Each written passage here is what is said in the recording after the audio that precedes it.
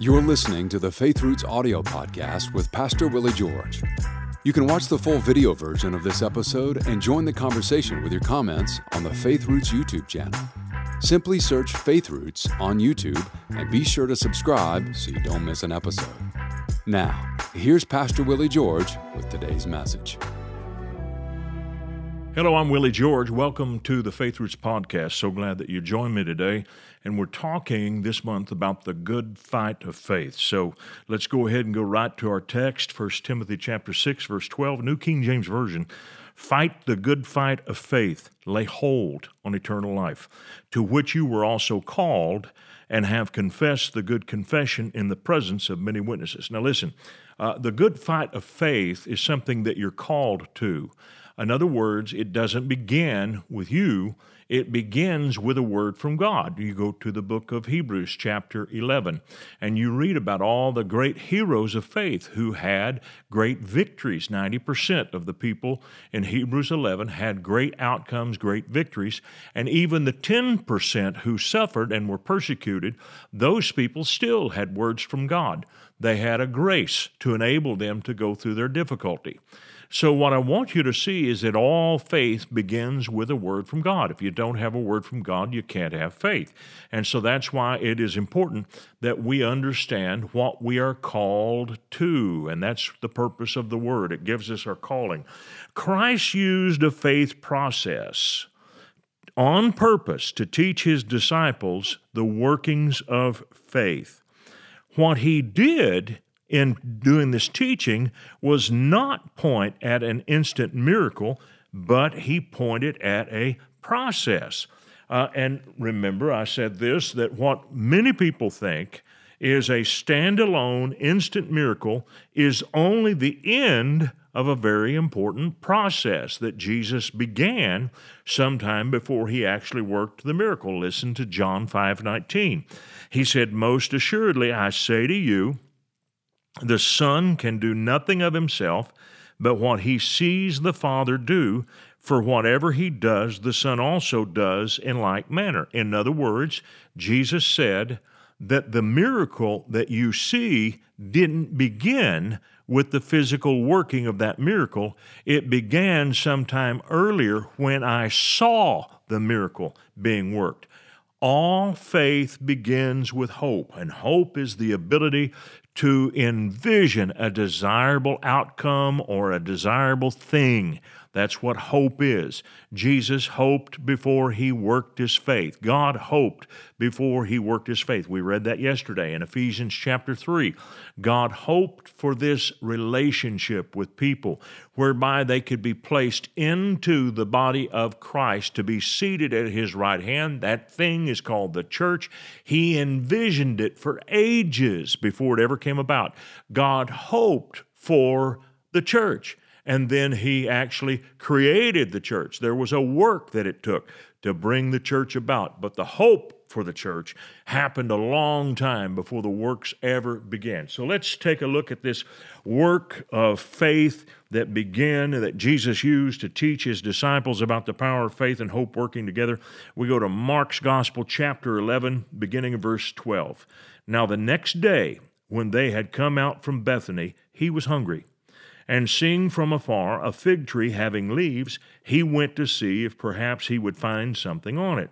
When he came to it, he found nothing but leaves, for it was not the season for figs. In response, Jesus said to it, 'Let no one eat fruit from you ever again.' And his disciples heard it." Now, they were probably taken back by this. Why would he use his power on something as insignificant as a fig tree? Well, now we see the reason the next day.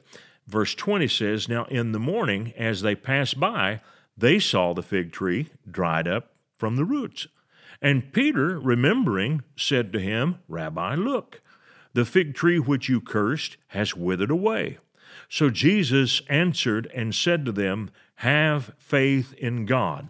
Now, this word, "have faith in God," this statement needs to be explained because he is saying, literally, Be constantly having faith in God. That's Kenneth Wuest's translation of the New Testament Greek here. The margin says, have the faith of God.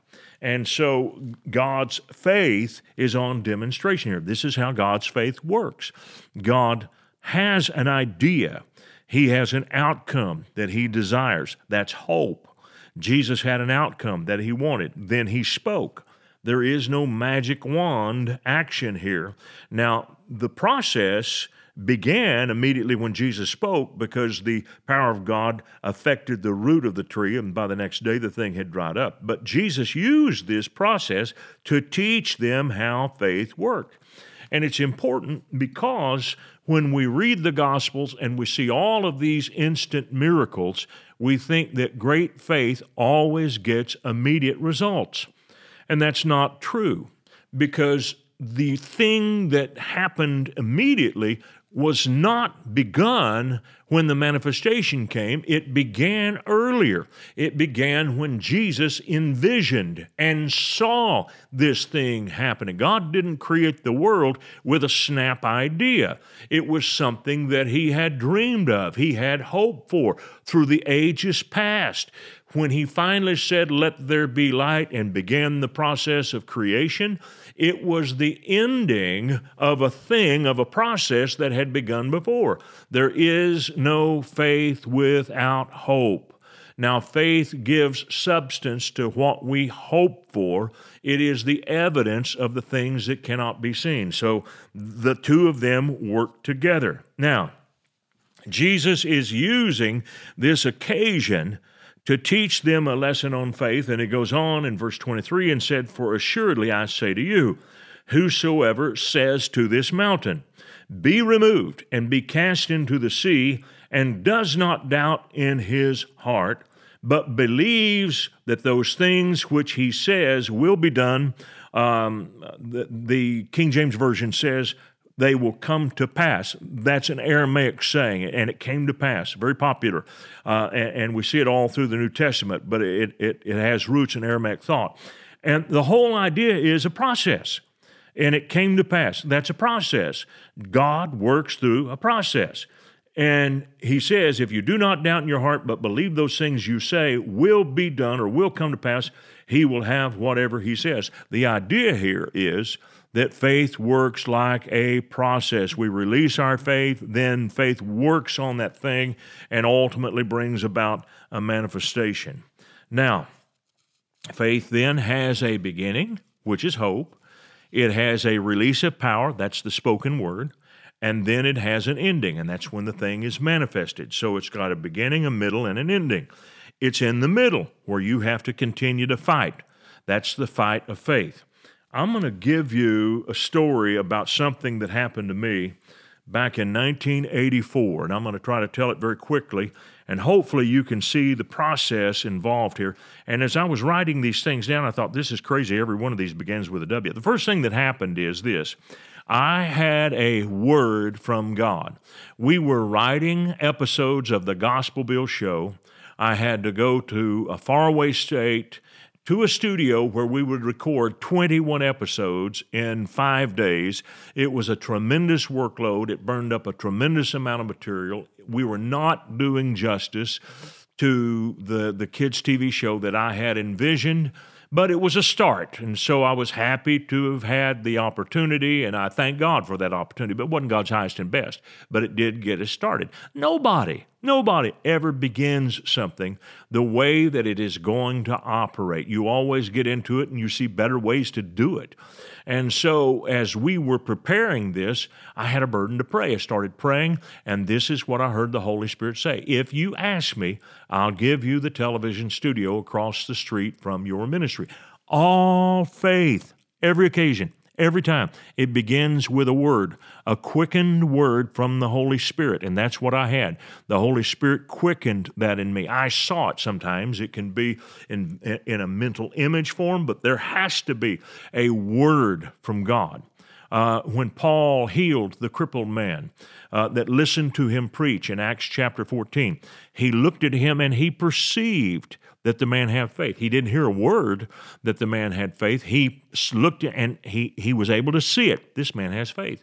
And then Paul said to him, stand upright on your feet and walk. So he saw something before he spoke. That's how faith works. It starts with seeing, then there is speaking. And so I had a word. I saw this studio and I heard the Lord say, ask me, I'll give you the TV studio that's across the street from your ministry. Now, there's another step involved. God never speaks without leading you to wisdom. And so wisdom would be, what will it cost to get this studio? How much is it worth? So I did my homework. I didn't run across the street to the owner of the studio and ask him to sell it to me. I did my homework and I found out what his equipment was worth. And there was an ethical way that I could do that because the studio published a rate card that listed all of its equipment. I sent it off to a television engineer who took a look at the equipment list, and he could tell by model numbers. And when these things came out, he knew the approximate age of each piece of equipment. And he told me they were probably worth about $1 million new, but he said now that they're older, he said this stuff is only worth about $500,000. Now I have some wisdom. I have a cost. I go to the guy and say, have you ever thought about selling your studio? And he said, no, I haven't, but let me think about it. And so he came back to me a few days later and said, I'd probably sell. And I said, what do you want? He said, I want $1 million. I said, well, that's a little more than I'm willing to pay. He said, well, what would you be willing to pay? And I said, I'd be willing to pay $500,000. Well, I didn't know it, but his debt was $500,000 on the equipment. So there's no way that he can sell to me this equipment because he just basically winds up with nothing. He can't continue to do his business, and that's the nature of electronics. Electronics go down in value very quickly, and that's what had happened to him. And so I went back to my office and pretty much said, okay, Lord, I know you spoke to me. Maybe you used that studio to get me to think about a TV studio. So we had a huge office building that we were connected to, and with one wall being removed, we had access to another big, huge television studio space. So I began to talk to the landlord about taking that space for a studio. This man, in the meantime, had a crisis, and he lost his biggest client, the one that he got the studio space for anyway. We had the same landlord. So he comes to me one day and says, Willie, don't lease more space. Take my space instead. I need to downsize. You need a studio. And so we were able to switch leases. Now I have an empty building. I still don't have any equipment. I have nowhere to record, but I do have a place to rehearse. I have a place to build sets. I have a place to work. Now what I did, I began to raise money. And that was the next thing. There is, first of all, a word. Secondly, there is wisdom. Now there is work. I began to raise money toward a television studio. I thought it's going to cost us $500,000 to get our equipment. So I began immediately to try to raise the $500,000. I failed. I was only able to get $50,000. But it was enough. It caught the attention of our banker, who came to me and said, could we give you a loan for something? And so I began to investigate, and I said, yes, I could borrow $450,000. I'd like to have it for 10 years. The bank said, we'll get back to you. Before I even got back to the bank, the Lord told me that they were going to say no. He said, but ask them for $250,000 for 4 years. So when we got to the bank and they turned us down, I said, would you do $250,000 over a 4-year period? And he said, yes. Now, let me tell you how wisdom works. We're working and driving toward the bank on this, and my business administrator has a calculator, and he tells me what the payments will be on this $250,000. And so now I know that I can afford each month this because I have started to generate revenue with selling video cassettes of my kids' TV show. And so we get to the bank, they agree to loan us the money, and I don't even know what I can get for the $250,000, but with my $50 and their $250, I can get all of my recording and editing equipment, everything but the cameras. But I can still rent cameras. And so now I have what I need the most.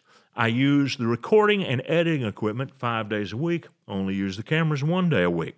So if I'm going to buy anything, I need to buy the editing and recording equipment. So now I have a work that I've done, I've raised the money, and I am walking out the plan.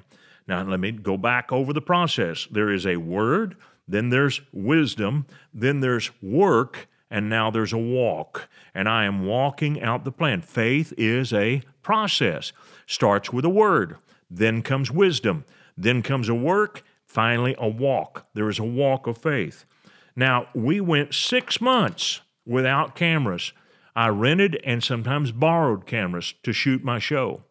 But one day, the manufacturer of all the TV equipment I had came out with a new camera that was 1/3 the price of the old cameras. So now I could buy 3 brand new television cameras for the price of one of the old ones.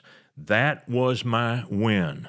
And at the end of about 8 months or so, 9 months, about a year, I had a whole studio full of brand new equipment, brand new cameras. Everything was there that we needed. It was not a snap miracle.